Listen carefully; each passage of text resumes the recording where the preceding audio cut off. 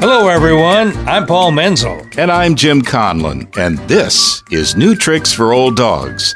Our podcast features the many ways us older men and women howl at the moon. Odd news items you don't normally hear about, and conversations with other old dogs who are growing bolder, not older. So if you got 25 minutes or so, grab a cup of coffee, pull up a chair, and join us. In this episode, the old dogs ramble about the moment when we decided we're old. We discover a hapless traveler who had to hole up at O'Hare Airport for a while. We discuss phobias about getting vaccinated. We reveal a classic magic trick.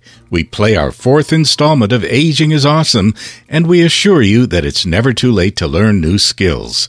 The Old Dog's conversation is with Kathleen O'Brien, a woman who is proud of her age and likes to celebrate it. Stay with us. What's on your mind today, Paul? Well, I do have something on my mind. What does the word old mean to you? And when do people our age become old? Ooh, that's a good question. It's philosophy.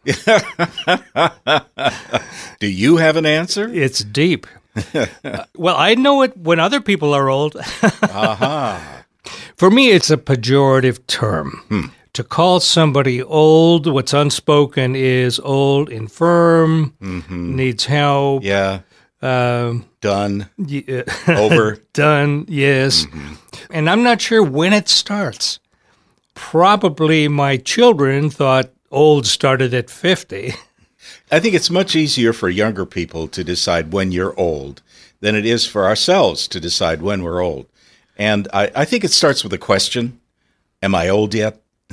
And eventually we have to answer yes. Yeah. And when is that day? Because I think it's a day when we say, yes, I'm old now. Well, I'm going to avoid that day. I'm going to sleep in, Jim. I think for people that do not consider themselves old is a way of categorizing people, putting them in a manila folder and filing them away. Referring to a manila folder is an indication that you're old, Paul. Oh, really? Yes. And what do you call them? I would call it a digital file. Oh, I have both. I think really what's behind that question is admitting you're old, does that imply surrender? Yeah. Does that imply surrender to some kind of decrepitude, health issues, whatever it might be? Oh, I'm old, I can't do that. Or is it a self-imposed judgment? And that is really something we have been fighting, I think, with our podcast. Well, yeah.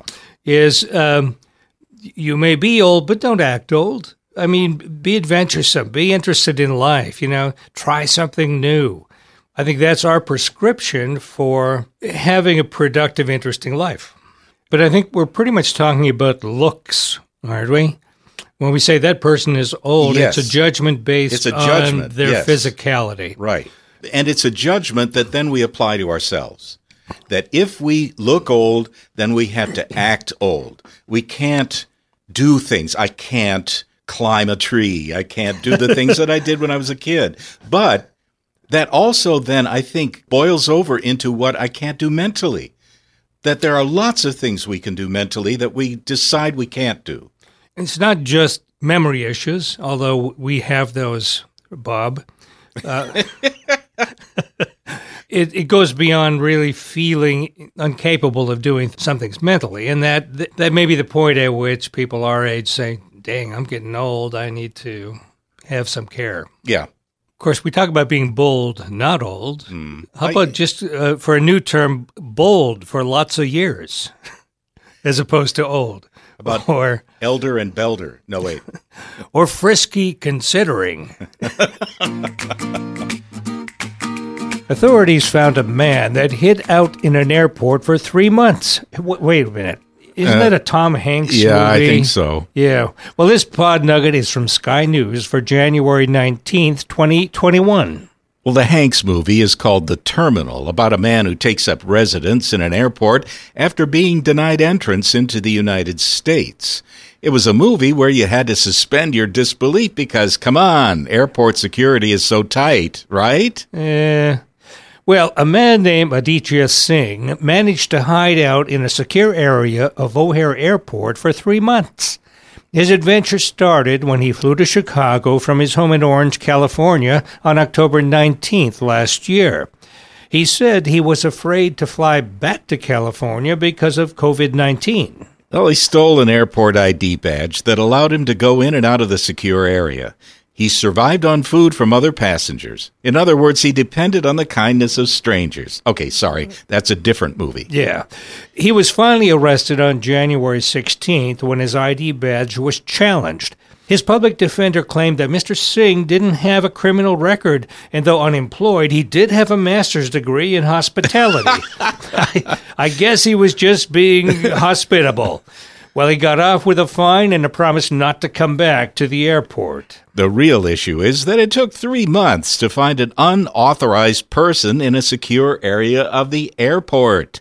Well, I guess we shouldn't be surprised. This is the same security crew that confiscates nail clippers as deadly weapons. It would probably also take 3 months to nail clip someone to death. Yeah, I don't have that kind of patience.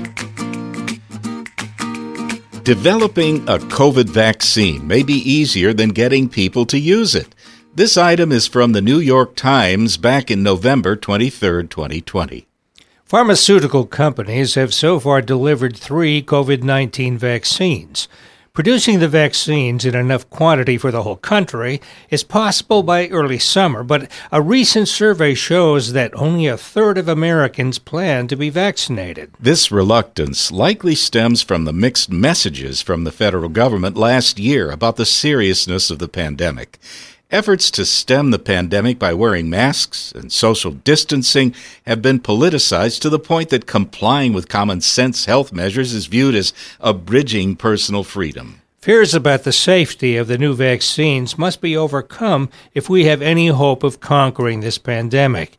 Researchers have concluded that a relatively high number of individuals are somewhat misinformed about vaccination. An education effort is needed to move beyond our political divisions and deliver factual information about the safety and effectiveness of the new vaccines. We are the age group most at risk from COVID-19. We would be wise to advise other family and friends to please get vaccinated.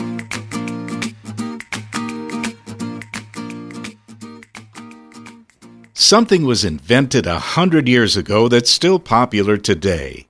It requires a willing assistant, a long box, and a sharp saw. This pod nugget is from the New York Times for January 31st, 2021. On January 17th, 1921, the magician P.T. Selbit put his female assistant into an upright wooden box. He then tied ropes around her wrists, ankles, and neck. He sealed the box and laid it flat. Next, he took a saw and sawed through the box, spraying sawdust everywhere.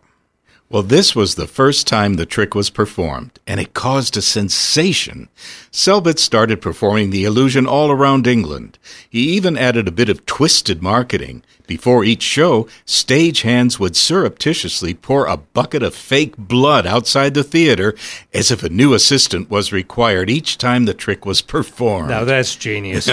Today, the illusion is still a staple of magic shows involving several different methods of cutting assistants in half. You can go on YouTube and see dozens of examples, including chopping 2 people in half and swapping their legs, and also sawing the assistant from head to toe instead of at the waist. Asked why the illusion is so popular, one magician replied that it's the simplicity. You can describe it in a few words: sawing a woman in half. And, of course, the usual caution applies. Don't try this at home. You know, sawing a person in half can ruin a good saw. From the pages of Seniorly.com, why aging is awesome. Did you know that creativity doesn't diminish with age? Yeah, Raymond Chandler won the Edgar Award for Best Novel at the age of 67. And Millard Kaufman didn't publish his first novel until he was 90. Who? Millard Kaufman. Never heard of him. Yeah, maybe he waited too long to publish. If the fear of being bad at something keeps you from trying something new, you may be missing out on some great adventures. This item is from the New Yorker magazine for January 18th, 2021. It's a biological fact that as we age, learning becomes more difficult. but not impossible. As Rich Kirkland notes in his book, Late Bloomers, The Hidden Strengths of Learning and Succeeding at Your Own Pace. You know, that title is almost a book in itself. He points out there are cognitive compensations for us seniors. Our brains are constantly forming neural networks and pattern recognition capabilities that we didn't have in our youth. Fluid intelligence, which is the capacity to think on one's feet, favors the young. But crystallized intelligence, which is the ability to draw on one's store of knowledge and expertise, is often enriched by advancing age. This may be why so many authors flourish in their later years. Here's the challenge. Many seniors felt accomplished and recognized in their first occupations. Perhaps they now fear trying something new after retirement because it won't be as successful as their first career. Well, it ain't necessarily so. Nell Painter was a distinguished historian and Princeton professor. In her 60s, she completely changed directions and got an MFA at the Rhode Island School of Design in painting. She captured her challenges in a book titled Old in Art School, a Memoir of Starting Over. She encountered judgments from her professors and fellow students about her age. She was considered a dabbler, but Painter was determined to be accepted as a serious artist. Well, no kidding with that name, huh? Yeah, really. And completed her work for an MFA. One review of her book said, "This book is a cup of courage for everyone who wants to change their lives." And here's a little personal history about the old dogs. Jim and I had our share of success in our early careers. But during our 30-year friendship, we've encouraged each other to take on new challenges, the latest being this podcast. We started New Tricks for Old Dogs knowing nothing about producing a podcast. Less than nothing. It has been an intensely creative learning experience. So our advice to you is to go for it. The fun is in the chase, not the finish line. Kathleen O'Brien is 72 years old and proud of it. As Chief Aging Officer, she feels she's earned the right to be old and wants to help others feel the same way. Her website, Grow Old, Be Happy, is full of great advice about the real meaning of acting our age. She also has a book soon to be released called Reclaim Your Right to Grow Old. Here's part one of our two-part conversation. I must say, this is a real pleasure because reading all the information on your website, we are working in such parallel directions. You know, to get people to have an absorbing, involved life when they're getting older. Yeah, I think it's important to understand that being older, or as I like to call it, an elder, gives us a kind of a nice role in our culture. It is different than midlife. It's not filling ourselves with busyness and activity all the time. I mean, if activity is something you love to do, that's great. But being an elder is seeing life a little differently. And it is not only doing what you want to do, but you also have to take time for inward reflection. It's a time to put all the pieces of the puzzle together, because only when we're older do we have the ability to do this. We have the perspective and the wisdom and the experience to kind of say, what has my life been? What is the meaning of all of this? And what do I want to do going forward? Well, Kathleen, that is what we're all about as well. But before we continue, we really need to ask about your bona fides. How old are you? How old am I? Yes. I am 72. Oh, you're so much younger than us. You Yeah. have so much to learn. So much to live for. I have so much to live for. It's such a wonderful time. I think in my 60s, when I first started researching aging, and I got interested in this because I thought, surely there has to be a better way to grow old than the way society tells us to do it. It isn't all about trying to be young. That's not the challenge. And what I discovered the real challenge is reclaiming our right to grow old. It's okay to be old. It's okay to use the word old. It's okay to tell people your age. I always do it. And I encourage my friends to do it. I understand you had a career in advertising. Is that correct? I did. Yes, as And I like to say, I wasn't an ad writer for nothing. Next to nothing. Next to nothing, but- yes. Yeah, pretty much. So if you can look back to those times, what was your view of aging, or did you even think about it? I didn't think about it at all. I was in the ad business at the very sort of the end of the Mad Men era, when guys still ruled the ad business. I think they maybe still do on some level. I mean, I was just trying to make my way as a tall, blonde, young woman in this very male-oriented business. So I don't think I even thought about it. But if I could go back and tell myself that it would really be okay to just relax and not worry about the future and just enjoy what you're doing right now, I think it would have made such a difference, you know. Well, how do you enjoy yourself right now? How do you enjoy life? Is it about the book? Well, the book is one of the most delightful things I have ever done, writing a book. And it is also one of the hardest things I have ever done.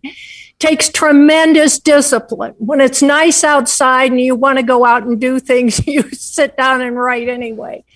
What do I like to do? I like to do really simple things. I like to go for walks. I started going back to church. I was brought up as an Episcopalian, and then I kind of went through an agnostic phase. And I've gone back in part, I think, just because I like the way it looks inside of the church, and it makes me feel spiritual, and I can just sit there with my thoughts. I love to read. I like to work out.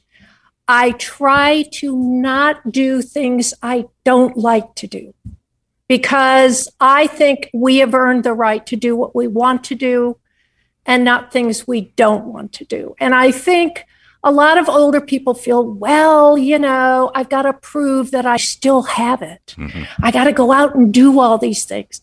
You don't really have to. This is your time. This is your time to indulge yourself.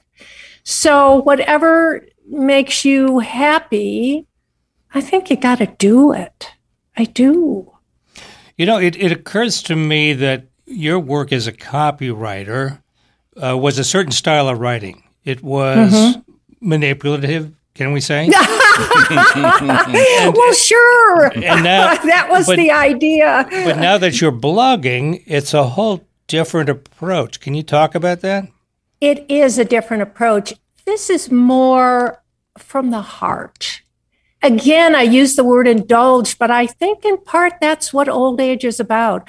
I'm indulging myself and writing what's in my heart and trying to reach people who are out there who are maybe struggling with aging and saying, oh, you know, it's sort of this sad ride on the downslope. I'm going into oblivion. No one cares what I think. No one finds me attractive anymore. And, you know, it's not like I'm some Mother Teresa of aging here, but if I can help people feel a little bit better about this time of life, which is different, that's what I want to do. And I will say, I think I'm a better writer now than I have ever been. And part of it is writing the book. It's like playing the piano. If you play it every day, you're going to get better. If you write every day, you're going to get better.